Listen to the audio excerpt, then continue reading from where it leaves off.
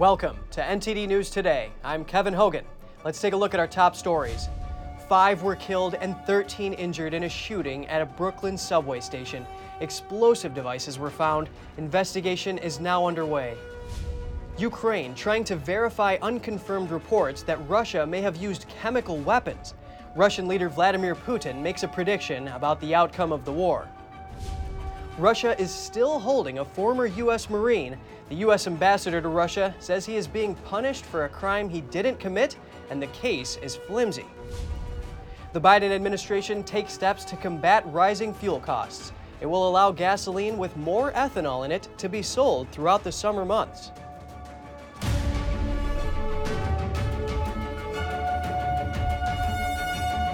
A subway station in Brooklyn was the scene of a shooting this morning. Law enforcement says 5 were killed and several unexploded devices were found. NTD's Jason Perry is in Brooklyn now. I'm here right outside of the 36th Street subway station in Brooklyn. And this morning, the fire department received a call about smoke being in that subway station, and it was later reported that multiple people were shot. There were multiple photos on the internet of people bleeding and laying down. As of now, it appears that the suspect was wearing an orange construction vest, so many people thought that he may not be suspicious, but it was later seen that he was actually the gunman. We're now waiting on a press conference, and at this point, it seemed that this person is not apprehended yet, as there are multiple helicopters in the sky just in one place, and it appears they're looking around the area. Multiple streets are cut off this area, and multiple subway lines are also cut off on this area, as it appears the investigation is still ongoing. And right now we're just waiting to hear from the New York City Fire Department officials and the police department at this press conference. And we'll give you the live feed to that press conference. Thank you. The New York Fire Department says it received a call around 8:30 reporting smoke in the 36th Street subway station near Sunset Park in Brooklyn. Eyewitness video shows smoke rolling from the subway car where the shooting took place and passengers covering their mouths and noses. Rescuers rushed to the scene to help fallen passengers on the floor of the station. The fire department says 13 people were injured. All 5 victims were believed to have been in the same car. Initial information indicates that a suspect was wearing a gas mask. The NYPD is advising people to avoid the vicinity of 36th Street and 4th Avenue. According to the city's transportation department, train service has been suspended in parts of Brooklyn and Manhattan. New York Governor Kathy Hochul tweeted that she's been briefed on the shooting and will work with the Metropolitan Transportation Authority and other agencies. Police are canvassing 4th Avenue to question witnesses. This is one of a string of shootings and high-profile incidents in New York City in recent months, including a subway incident in January when a woman was pushed to her death in front of a train. Now watch as NYPD executives and city and state officials provide an update on the shooting incident. FDNY, state police, everyone involved in this has one purpose, and is to stop the insanity of these crimes. You'll hear now from our fire department. I want to thank them for being there to help us defuse a volatile situation. But we'll be giving continued reports as this day unfolds. Again, we ask everyone to be careful, be cautious, report what you see. It is likely that someone out there listening to this is going to help us lead us to that individual. You have a description of what they're wearing. You know the details. But this is the day we pull together as New Yorkers, united in a common purpose to say no more. And that is what I'm going to continue to do as the governor of the state of New York, working with our local partners right here. Thank you. Governor. Good afternoon. This morning, the FDNY received reports of gunshot victims in the subway. Thanks to their quick response, we were able to treat 16 patients. 10 of those patients are suffering from gunshot wounds at this time, and 5 of them are in critical but stable condition in our local hospitals. Yes, we have 16 total patients. 10 of them are suffering from gunshot wounds, and 5 of them are in critical but stable condition at this time.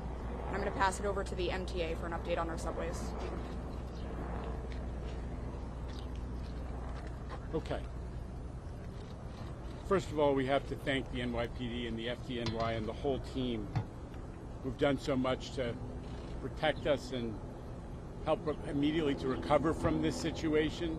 And I also need to acknowledge the MTA workers who had the foresight to immediately move a train that was on the platform, the R train, out of the station so it could carry people to safety. That was smart thinking. Right now, B service is suspended, W service is suspended. The D and the N and the R are running with suspensions and some shuttle buses. And folks should check the website for latest. Obviously, it's a disrupted day, but a lot of the system is in fact running. I just want to say one thing on a personal note, which is on 9/11, I stood on 4th Avenue and watched people, New Yorkers, come back from that tragedy. And I thought I watched New Yorkers help each other and storekeepers walk out and give people water. That was the same thing we saw on the platform today. We saw New Yorkers in a difficult situation, an emergency, helping each other. That's the subway riders. That's who New Yorkers are. Every day they're showing people in the subway, which is our public space, that New Yorkers of all varieties can come together in small spaces and get along and create something bigger. That's what we remember in these emergencies, as well as the tragedy and the thought for the quick recovery of the victims. Is New Yorkers are incredibly resilient, just as they are in every emergency, and we thank them for what they've done, and we thank the governor and the mayor for their leadership in all of our recovery from COVID and from every one of these challenges. So, just to reiterate, we're going to be very limited in what we are able to answer in questions. Just to also underline our partners here, we got Mike Regan. Mike Regan is the Assistant Special Agent in charge of the Joint Terrorism Task Force with the FBI and NYPD. John DeVito from ATF, who's helping us with tracing efforts and investigation. He's the Special Agent in charge for New York City. We have the Brooklyn District Attorney, Eric Gonzalez, who is also here. And, of course, Chief Ken Corey, Chief of Department, and First Deputy Commissioner Ed Caban. We'll start off with questions for the police commissioner. Was the shooting on the train or on the...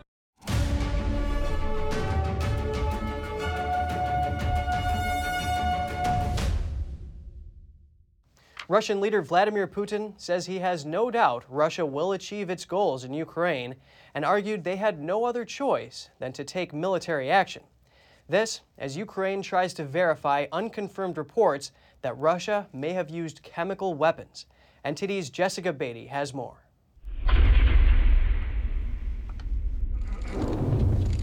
Russian President Vladimir Putin said Tuesday that Moscow will no doubt achieve its goals in Ukraine to ensure Russia's security and protect people in areas in eastern Ukraine controlled by Russian-backed separatists. Ukraine began to turn into an anti-Russian foothold to our regret. They began to grow sprouts of nationalism and neo-Nazism that have been there for a long time. Ukraine and its Western allies have dismissed such claims as a cover for aggression, and the West has imposed unprecedented sanctions on Russia. But Putin warned that attempts to isolate Moscow would fail. We don't intend to be isolated. It is impossible to severely isolate anyone in the modern world, especially such a vast country as Russia. Putin said Russia will continue to work with partners who want to cooperate. Meanwhile, Ukraine is checking unverified information that Russia may have used chemical weapons in Mariupol. Ukraine's ultra-nationalist Azov regiment posted on Telegram Monday, accusing Russia of using a poisonous substance, saying the victims have respiratory failure and vestibuloatactic syndrome. Mariupol's city council said civilians had minimal contact with the substance, but Ukrainian soldiers were closer to it and are now being observed for possible symptoms. The council said they couldn't examine the area yet because of enemy fire. Russia-backed separatist forces in Mariupol denied using chemical weapons, according to Russian news agency Interfax. Britain's armed forces minister said they're working urgently to understand whether chemical weapons had been used. And if they have, as the Foreign Secretary has said, the people responsible will be held to account. The use of chemical weapons is abhorrent. It does cross a line, and all options are on the table for how we would respond. The United States and Australia also say they're trying to verify the reports. Jessica Beatty, NTD News. Hundreds of small explosive devices were found scattered over a residential area in the eastern part of Kharkiv on Monday. Residents said they heard whooshing sounds and later found hundreds of small explosive devices in green plastic casings scattered in their yards and on nearby roads. Demining engineers were deployed in the area to search for and detonate the explosives remotely. The head of the demining unit of Kharkiv State Emergency Service identified the devices as PTM-1 landmines, which are small, timer-operated devices carrying up to 3 pounds of liquid explosive. The PTM-1 landmines were banned as anti-personnel mines by the 1997 Ottawa Treaty to reduce civilian casualties. The case of a former U.S. Marine being held in Russia is remanded to a lower court for review.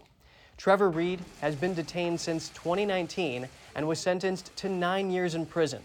U.S. Ambassador John Sullivan was at the proceedings. He says he is very disappointed that justice has again been denied. Unfortunately, the justice that Trevor deserves has been denied. Trevor remains in prison for a crime he didn't commit.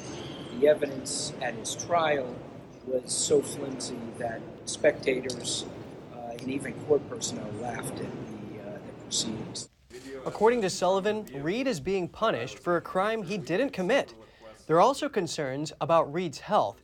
His family says he is coughing up blood several times a day and has lung issues. Sullivan also says the Russian invasion of Ukraine should have absolutely nothing to do with the other cases of U.S. citizens being jailed in Russia. A ballerina in San Diego, Kirsten Bloom Allen, is sending military supplies to her colleague in Ukraine. She does this by using a network of friends in various countries to ship the items. She shares her story with us. I reached out to fellow ballet dancer Alexei Potyomkin in Ukraine to see if I could help him and if he needed help in any way. I wanted to do whatever I could. And he needed supplies. They're running out of supplies there.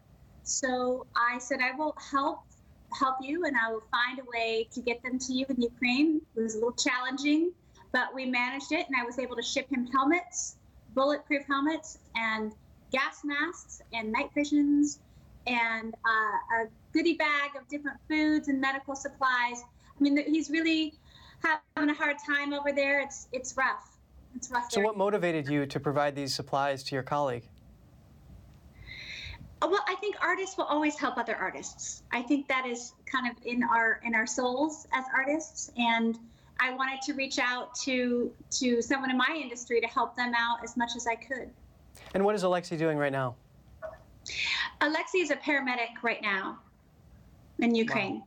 And so he's a ballet dancer gone paramedic? He is a ballet dancer turned paramedic, yes. Wow, well that's very brave of him. So these supplies are going to help him by just being better prepared?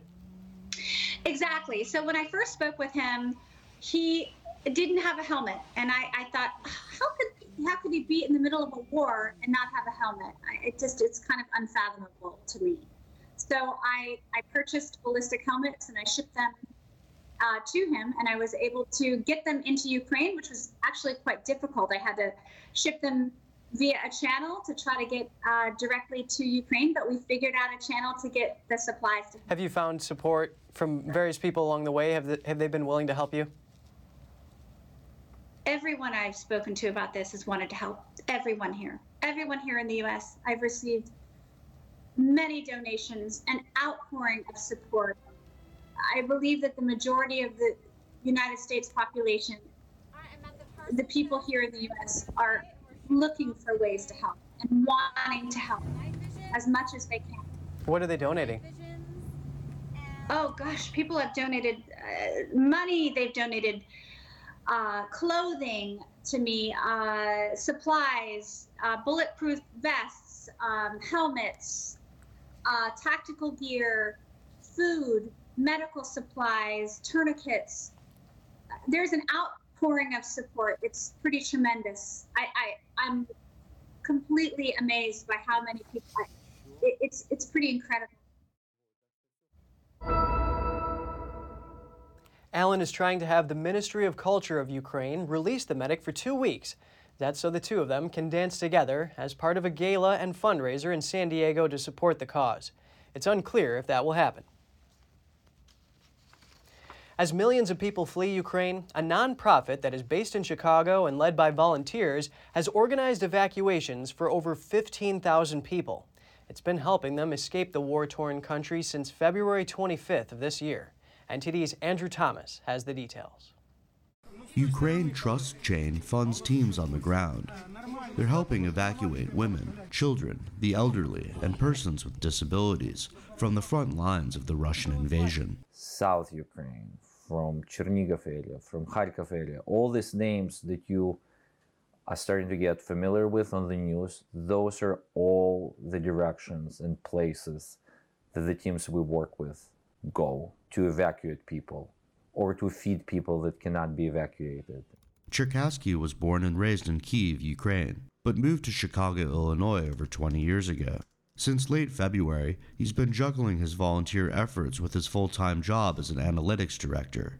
But Cherkasky gives all the credit to the volunteer teams he's working with in Ukraine. The team that evacuates, they haven't evacuated less than, I believe, 1,500 or I want to say 2,000, but let's say 1,500 people a week. Their top spend is $10,000 for that evacuation team per week. Ukraine Trust Chain also collects and distributes food and other basic needs, sending them out to approximately 35,000 to 50,000 Ukrainians each week. The nonprofit has also sent over $300,000 to date and continues to raise and send roughly $80,000 each week. I've been totally overwhelmed by the amount of support and people's willingness to help and offer their networks and just give. And I hope that will continue. All donations go directly to support volunteer efforts. A donation of as little as $3 can evacuate a person from the war zone. Andrew Thomas, NTD News. About 10,000 undocumented Ukrainian refugees have reportedly been processed by border officials over the last 2 months. And now a nonprofit called UkraineNow.org is in Tijuana, Mexico, helping Ukrainian refugees. The group's founder, Archer Kulian, tells us more about their mission and what they expect to see in the time to come. We started from evacuating people from Ukraine from the day one of the war. And we've been running evacuations, helping people with refugee resettlement, shipping supplies back to Ukraine. And I live in Los Angeles. I am from Ukraine. I have family in Ukraine. But then, we learned that there was something going on here in Mexico locally. And I just came down to Tijuana. And what I saw was just, very, very bad situation that was improving slowly. And I was like, well, we have to help here. So what we are doing right now is actually helping local volunteers that came down from US, from California mostly, helping with the organization, the process, and just setting things up as infrastructure. So why have so many Ukrainians come to the southern border? Do they expect that they'll be able to get into the US easily? Correct. That's the message that is being spread online. Unfortunately, it's being portrayed as the easiest way into US, and it is not. I want to be clear. It's very, very hard still, and not that many people get through. And that's why there is such a huge backlog. And how do you source the supplies that you give to these refugees? It's just civilians, just people, regular people like me and you coming down and helping out. We are fortunate to be the 501c3 nonprofit organization, and people donate to us, and we're able to use that money to buy supplies and help people. Can you give us an idea of the scale of your operation? So when I first came here in the first days of April, it was 1,000 refugees in here. Right now, we're talking about 3,000 or even 4,000 by now. And how many supplies are you moving? We stopped counting. It's just so much water, so much food. Now we're establishing laundry services because, it's basically people are staying here for 3, 4, 5 days, weeks. So what are the next steps for you? Right now, we're preparing for the next wave. We're estimating 10,000 Ukrainians here, and it's going to be brutal. It's going to be so bad because the infrastructure is not there. And today we had a meeting with organizations, with UNCHR, with U.S. State Department, with Mexican local government to establish that infrastructure, and everyone wants to help. Americans will still be forking out more money for many products as inflation hits a high not seen since the Reagan administration. The Consumer Price Index increased 8.5% for the year that ended last month, according to the latest data from the Bureau of Labor Statistics. That outpaces the elevated reading of 7.9% reported in February, and it's a peak not reached since December of 1981. Despite that, there is a bit of good news for consumers. According to AAA, the nationwide average for a gallon of regular gasoline Tuesday morning was just under $4.10. That's an 8-cent dip from last week and a 23-cent decrease from last month. The Biden administration is allowing the sale of higher ethanol gasoline blends this summer. It's an effort to address increasing fuel costs, due in part to Russia's invasion of Ukraine. Monday night, a senior official in the administration said, "The president is committed to doing everything he can to address the price increase Americans are facing at the pump." Specifically, the president is planning to allow E15 gasoline to be sold. It's a fuel that uses a blend of 15% ethanol. Ethanol is made from corn, and it's currently cheaper than regular gasoline, so adding more ethanol to gas could reduce prices at the pump. The official went on to say, "This is the latest step in expanding Americans' access to affordable fuel supply and bringing relief to Americans suffering from Putin's price hike at the pump." The Environmental Protection Agency, or EPA, will allow E15. The agency is expected to issue a waiver around June 1st. According to the official, E15 would not be allowed this summer without the waiver. That's because it would produce too much smog during warmer weather. Now the EPA is looking into ways to make E15 available year-round. The official said using E15 provides additional options for Americans at a time in which we obviously have a real challenge when it comes to oil and petroleum market. According to Fox Business, E15 is offered at about 2,300 gas stations in the nation. Broadly speaking, Russia's invasion of Ukraine has driven up gas prices worldwide. Fuel prices reached a peak in March after Russia invaded its neighbor. Many countries, including the U.S., banned Russian oil as punishment. Though Biden has faced criticism for high gas prices, they rose before the invasion. Both Democrats and Republicans have criticized him, and many are saying the U.S. needs to allow more oil and gas drilling domestically. That's to reduce dependence on foreign countries. What's more, a senior administration official said the Agriculture Department is allocating millions of dollars to programs to support sustainable energy sourcing. That includes $700 million to help biofuels producers, about $5.5 million for renewable fuel infrastructure, and $100 million for biofuels infrastructure. A Democratic politician from New York State was indicted on numerous charges. Lieutenant Governor Brian Benjamin is accused of bribery, wire fraud, conspiracy, and other related offenses. According to an unsealed indictment, Benjamin allegedly attempted to get campaign contributions as a trade for securing a state grant. The U.S. Attorney for the Southern District of New York has not commented yet, but is holding a press conference this afternoon.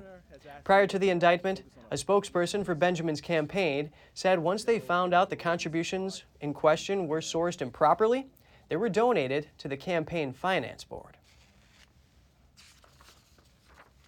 The top election official in Georgia says more than 1,600 non-citizens attempted to register to vote in previous elections, according to an audit of the voter rolls. Secretary of State Brad Raffensperger made the announcement at a press conference. We are referring these attempted non-citizen registrants for further investigation. We will be sending these cases to the State Election Board, the GBI, local district attorneys around the state to find out how these individuals ended up filling out voter registration applications despite not being citizens. Raffensperger's office says a Georgia law requiring proof of citizenship prevented all the non-citizens from registering to vote. Those flagged have been placed on a pending status and must provide proof of citizenship before they can cast a ballot. The law is currently being challenged by Fair Fight Action, a voting advocacy group founded by current Democratic Georgia gubernatorial candidate Stacey Abrams. The group claims in their complaint that the law disproportionately disenfranchises recently naturalized U.S. citizens.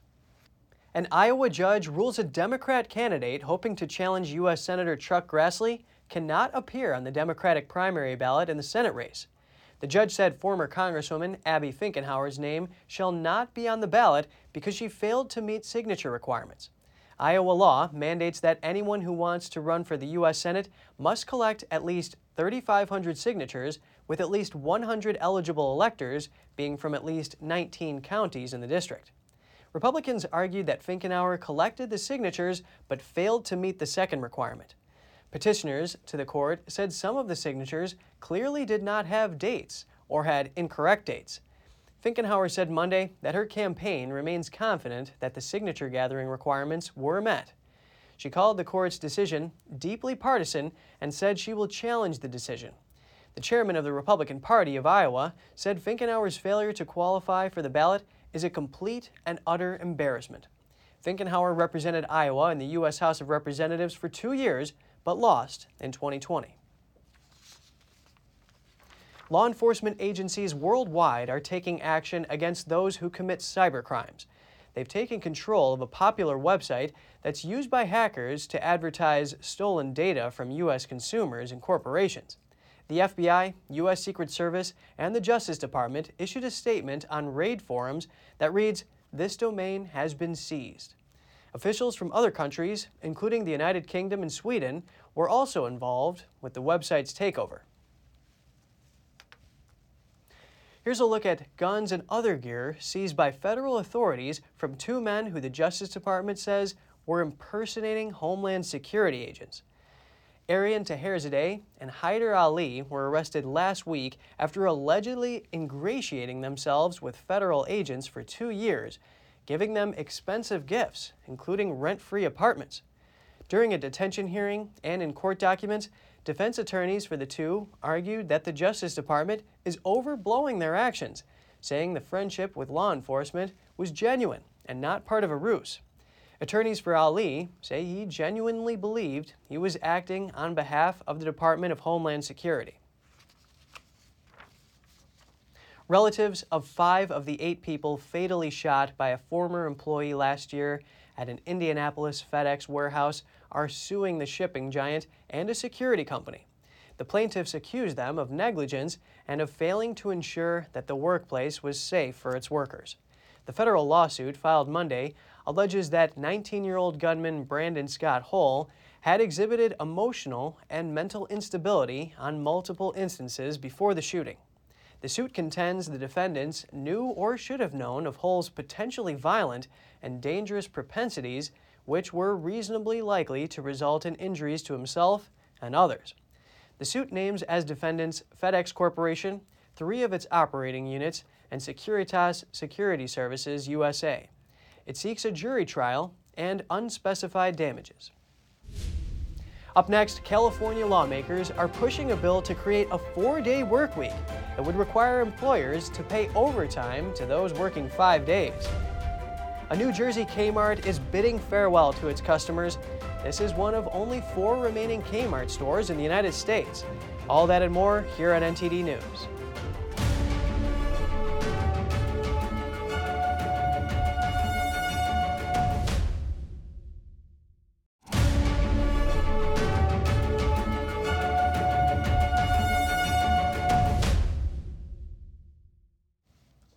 As people return to the office after 2 years of working from home, some California lawmakers are pushing to shorten the work week. Their goal is 4 days instead of 5. NTD's Cynthia Kai shares the plans. State Assembly members Cristina Garcia and Evan Lowe introduced Assembly Bill 2932 in February. The bill would shorten the work week from 40 to 32 hours for companies with over 500 employees. It would require employers to pay overtime to those who work more than 4 days per week. The bill specifies that regardless of a reduced work week, employers must not reduce employees' pay rate. According to California's Employment Development Department, or EDD, if the bill passes, around 2,500 employers would be affected. Based on data from EDD's 2021 second quarter, that number amounts to about 0.1% of all California businesses. In response to the bill, Republican Assemblyman Kevin Kiley wrote on Twitter, "At least that's better than the 0-day work week the state has encouraged for 2 years." The California Chamber of Commerce says the bill is a job killer. It says increases in labor costs would discourage job growth, especially while so many employers are still facing both pandemic recovery and higher supply prices. Cynthia Kai, NTD News, California. The U.S. Postal Service is stopping service to a California neighborhood after attacks on mail carriers. The agency told Santa Monica residents they would not be receiving mail deliveries until further notice. In its letter, it said multiple mail carriers have been assaulted or threatened by someone who has not been located or apprehended. The Postal Service wrote, "The safety of our employees and of the mail they deliver to you is our highest concern. Until we can ensure the safety of both, delivery services will remain suspended. Residents are instead encouraged to pick up their mail at the post office on 7th Street. Private carriers are still delivering packages to the neighborhood. According to CBS, only one assault has been reported and the victim did not press charges, but a Postal Service spokesperson says there have been 3 separate incidents with 3 different carriers in the neighborhood over the last few months. Former retail institution Kmart looks like it's about to disappear in the United States. After this week, there will only be 3 stores remaining. The Kmart in Avenel, New Jersey is one of only 4 Kmart stores left in the United States, and it's closing its doors permanently this week. It's just sad. This used to be a real part of America, Americana, and it's gone away. I find it sad. People are losing their jobs. I find it sad. Author Michael Lasicki has written several books about traditional department stores. He pays regular visits to the remaining Kmarts. These just dotted the American landscape over the years. They still dot the American landscape, but as carcasses, as closed carcasses. At one time, Kmart had more than 300,000 employees and boasted over 2,000 stores. But the company struggled to compete with Walmart's low prices and Target's trendier offerings. The retail chain filed for Chapter 11 bankruptcy in early 2002, becoming the largest U.S. retailer to take such a step. Actually, that's what it was when I was younger. I don't have any money, so that was a good place to shop because the prices were cheap, stuff like this. And to see this, gone right now, it's kind of sad. According to Mark Cohen, director of retail studies at Columbia Business School, the 3 remaining Kmarts may close in a few months. Kmart is a victim of serial incompetence with regard to its historical leadership. It's had a variety of folks running the business who were either not paying much attention to competition or attempting to do things which frankly resulted in the ultimate train wreck, which is bankruptcy. Transformco, the company that currently owns Kmart, didn't say how long it expects to stay in business at its 3 remaining stores in Westwood, New Jersey, Long Island, New York, and Miami, Florida. Next up, the first storm of the year to hit the Philippines kills dozens of people. It whipped along the eastern and southern coasts and also triggered a deadly landslide. Dozens of people are rescued from a cable car collision in India. They were trapped in midair for 2 days and 2 people died. Stay tuned to find out more.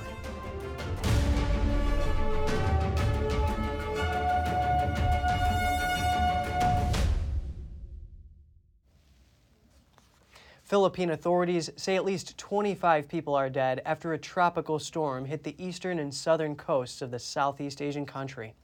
Rescue workers in the Philippines were trudging through floodwater on Tuesday, trying to reach survivors of Tropical Storm Maggie. Authorities said the day before, at least 25 people had been killed in landslides and floods. The storm hit the eastern and southern coasts on Sunday, bringing sustained winds of up to 40 miles an hour. One of the worst hit areas was the eastern province of Leyte, where the bodies of 22 people were recovered after being buried under a landslide. Elsewhere, in the town and an island to the west, the streets were underwater on Tuesday. Residents were seen carrying their home appliances through floodwater up to their knees. Maggie is the first storm to hit the Philippines in 2022, which sees around 20 storms a year. The U.S. Navy says an aircraft carrier is operating in the waters off the Korean peninsula. There are already tensions over North Korea's missile launches. Observers say the regime could soon resume testing nuclear weapons.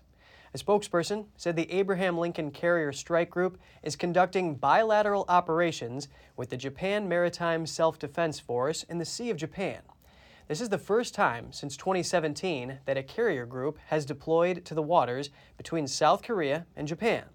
It comes as U.S. officials are increasingly concerned that North Korea could carry out an underground nuclear test in the coming days. Last month, North Korea conducted a full test of an intercontinental ballistic missile for the first time since 2017. The USS Abraham Lincoln led military exercises in the Yellow Sea, launching its F-35 stealth fighters and other jets. The U.S. military said it was a response to the increased pace and scale of North Korea's ballistic missile launches. An Indian military today rescued the last of almost 50 passengers who had been trapped midair for 2 days after a fatal cable car collision. The collision on the Pilgrim Cableway directly killed one person and another fell to his death when trying to climb on a rescue helicopter. Most of the almost 50 survivors in the dangling cars were rescued on Monday, but 3 were not lifted to safety until Tuesday. That's according to the police chief of the city where the incident occurred. Authorities say the cars collided when one of them became partly dislodged from its cable. Neither car fell to the ground, but both became immobilized. The cableway takes pilgrims to the top of the hill, which Hindus consider holy. Coming up, Germans have taken up the challenge of reducing natural gas consumption in their homes. That's despite the country's hesitancy to ban Russian energy imports. The invasion of Ukraine has slashed sunflower oil supplies in Spain. This is leading some supermarkets to limit sales, and with limited supply, rising prices take their toll on consumers and businesses. All that and more after this short break.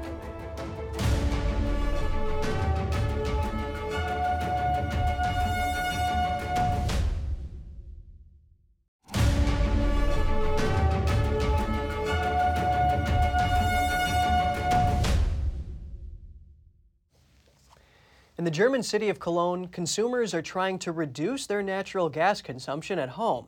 This, while the German government is in a tough spot between dependence on Russian energy and the war in Ukraine. Like many other German households, Sebastian Zuger and his wife are working to cut back on their gas consumption. That's despite the country's reluctance to join the EU ban on Russian gas imports. It was definitely a way to save on gas, to not use the gas stove but the induction plate. It's a very simple appliance which we also have in our weekend home, and we've only had positive experiences with it. Plus, the coffee is ready much more quickly. The couple wonders how else they could save on the use of natural gas. We like to take a bath, which means using the gas-fired water heater, so there isn't really a possibility to save much on gas, except maybe if we don't wash ourselves anymore. But now we're thinking the gas-fired water heater is relatively new. What's the right thing to do? Do we throw it out? Should we install a heat exchanger? Europe sources 40% of its gas from Russia, and Germany is one of the most dependent countries. Critics say that Russian energy dependence is funding the invasion of Ukraine. In another apartment in Cologne, Paolo Alimanta is preparing a meal for his daughters. He sees the current energy debate as an opportunity for renewable energy. The pressure couldn't be heavier because a majority of Germans drive cars and because rent for people living in the city's apartments rose incredibly. I believe the government is now forced to get a lot of money very quickly and non-bureaucratically to get a lot of renewable energy into the country. German Chancellor Olaf Scholz says the country may be able to end its imports of Russian oil within this year. But according to economic analysts, the decision could lead to a sharp economic downturn.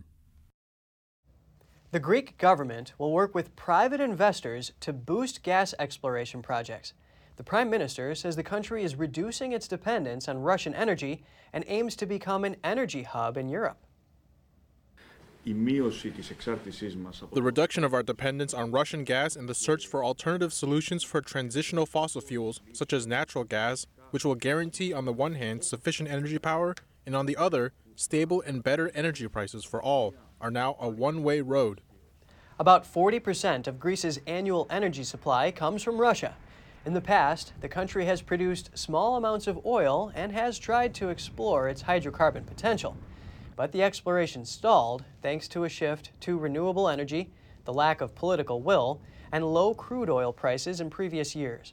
The Prime Minister says that Greece aims to have a clear idea by 2023 on whether it has gas reserves it could tap, while indications of potential gas reserves so far made the government moderately optimistic.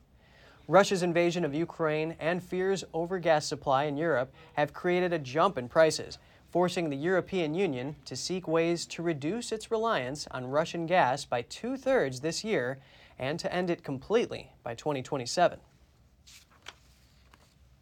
Sunflower oil supplies in Spain have been slashed by the invasion of Ukraine, leading some supermarkets to limit sales. With limited supply, prices have also surged, taking their toll on consumers and businesses. Javier Alvarez owns a small Madrid-based cafe. Its specialty? Churros, deep-fried dough traditionally consumed in Spain at breakfast.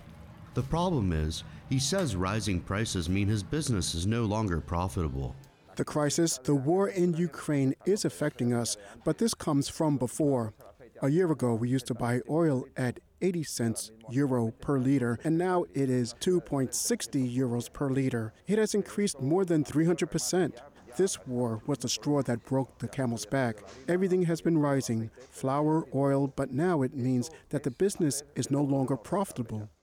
But the crisis is also an opportunity for producers of one of the nation's best-known exports, olive oil.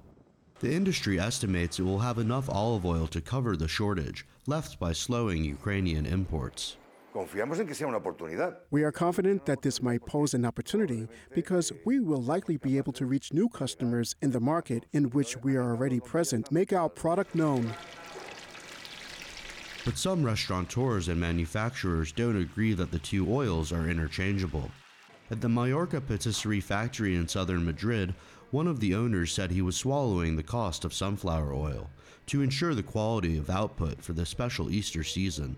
It is true that in Spain, what we have most is olive oil and pomace olive oil, which is softer, and it is true that it is useful for many things, but it is not good for frying, confectioneries, and baked goods because of the taste. The global sweets industry is looking at using other vegetable oils like corn or coconut, but Spain does not yet have a stable supply. Andrew Thomas, NTD News. Colombia's National Police Force rescued over 1,000 ocelots, snakes, birds, and other animals valued at more than $1 million on the black market. The nationwide operation, supported by the United States Fish and Wildlife Service and local environmental authorities, led to 21 arrests, the police said in a statement. The head of the National Police said the National Police, in coordination with wildlife authorities of the United States, have achieved the most important operation to safeguard protected species in Colombia. The 1,000 animals, including turtles, starfish, and tarantulas, are now in the care of environmental authorities. Colombia is one of the world's most biodiverse countries, and police there have rescued nearly 6,000 animals from potential trafficking so far this year. Locals in a town in central Lithuania have hung thousands of trees decorated with eggs up and down one of its avenues ahead of Easter. The chicken and goose eggs are decorated with paint, wool, glitter, and other materials and hung up by locals in the town. One local resident said they found at their home various beads, ribbons, and glitter. They said they glue them and decorate them. The director of Saduva Kindergarten said these are works of art into which people put a lot of work, spending time together with their children. The tradition began in 2011 and is led by a local kindergarten. The director said more than 11,000 eggs had been hung up this year, some of which had been made in previous years. Various items from space history, including the first lunar sample, will hit the auction block at Bonhams in New York City tomorrow. The highlight is a sample of lunar dust gathered by astronaut Neil Armstrong when he landed on the moon with the Apollo 11 mission in 1969. Its estimated sale price is between $800,000 and $1.2 million. Lunar samples are property of the U.S. government, property of the people. Because this sold through a government sale, it had fallen into private hands. It's very unusual. I've never seen another instance where this has happened. Another item of interest is an original fragment from the rocket launcher that launched Sputnik 1 into space on October 4th, 1957, marking the start of the space race. The only known fragment is in private hands. It's estimated to sell for between $80,000 and $100,000. Also hitting the auction block is a 1969 map of the moon, signed by 15 astronauts, including Neil Armstrong, Buzz Aldrin, and Michael Collins, along with former President Richard Nixon and German-American aerospace engineer Wernher von Braun. Its estimated sale price is $20,000 to $30,000. A metal-rich asteroid orbiting the Sun between Mars and Jupiter may soon have its first visitor from Earth as NASA technicians prepare the Psyche spacecraft to explore it. Workers at the NASA Jet Propulsion Laboratory in Pasadena, California, are putting the unnamed Explorer through its final testing before its scheduled launch later this year in Cape Canaveral, Florida. This is a really incredible spacecraft that's going to help us do some really fundamental exploration. We're going to be going to an asteroid that's never been visited before.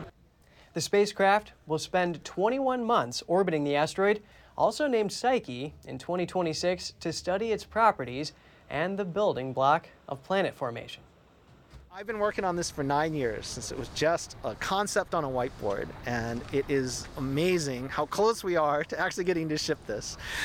It feels great to be here. It also is tremendously pressure and work because we got to make that window, and we need to make sure everything works.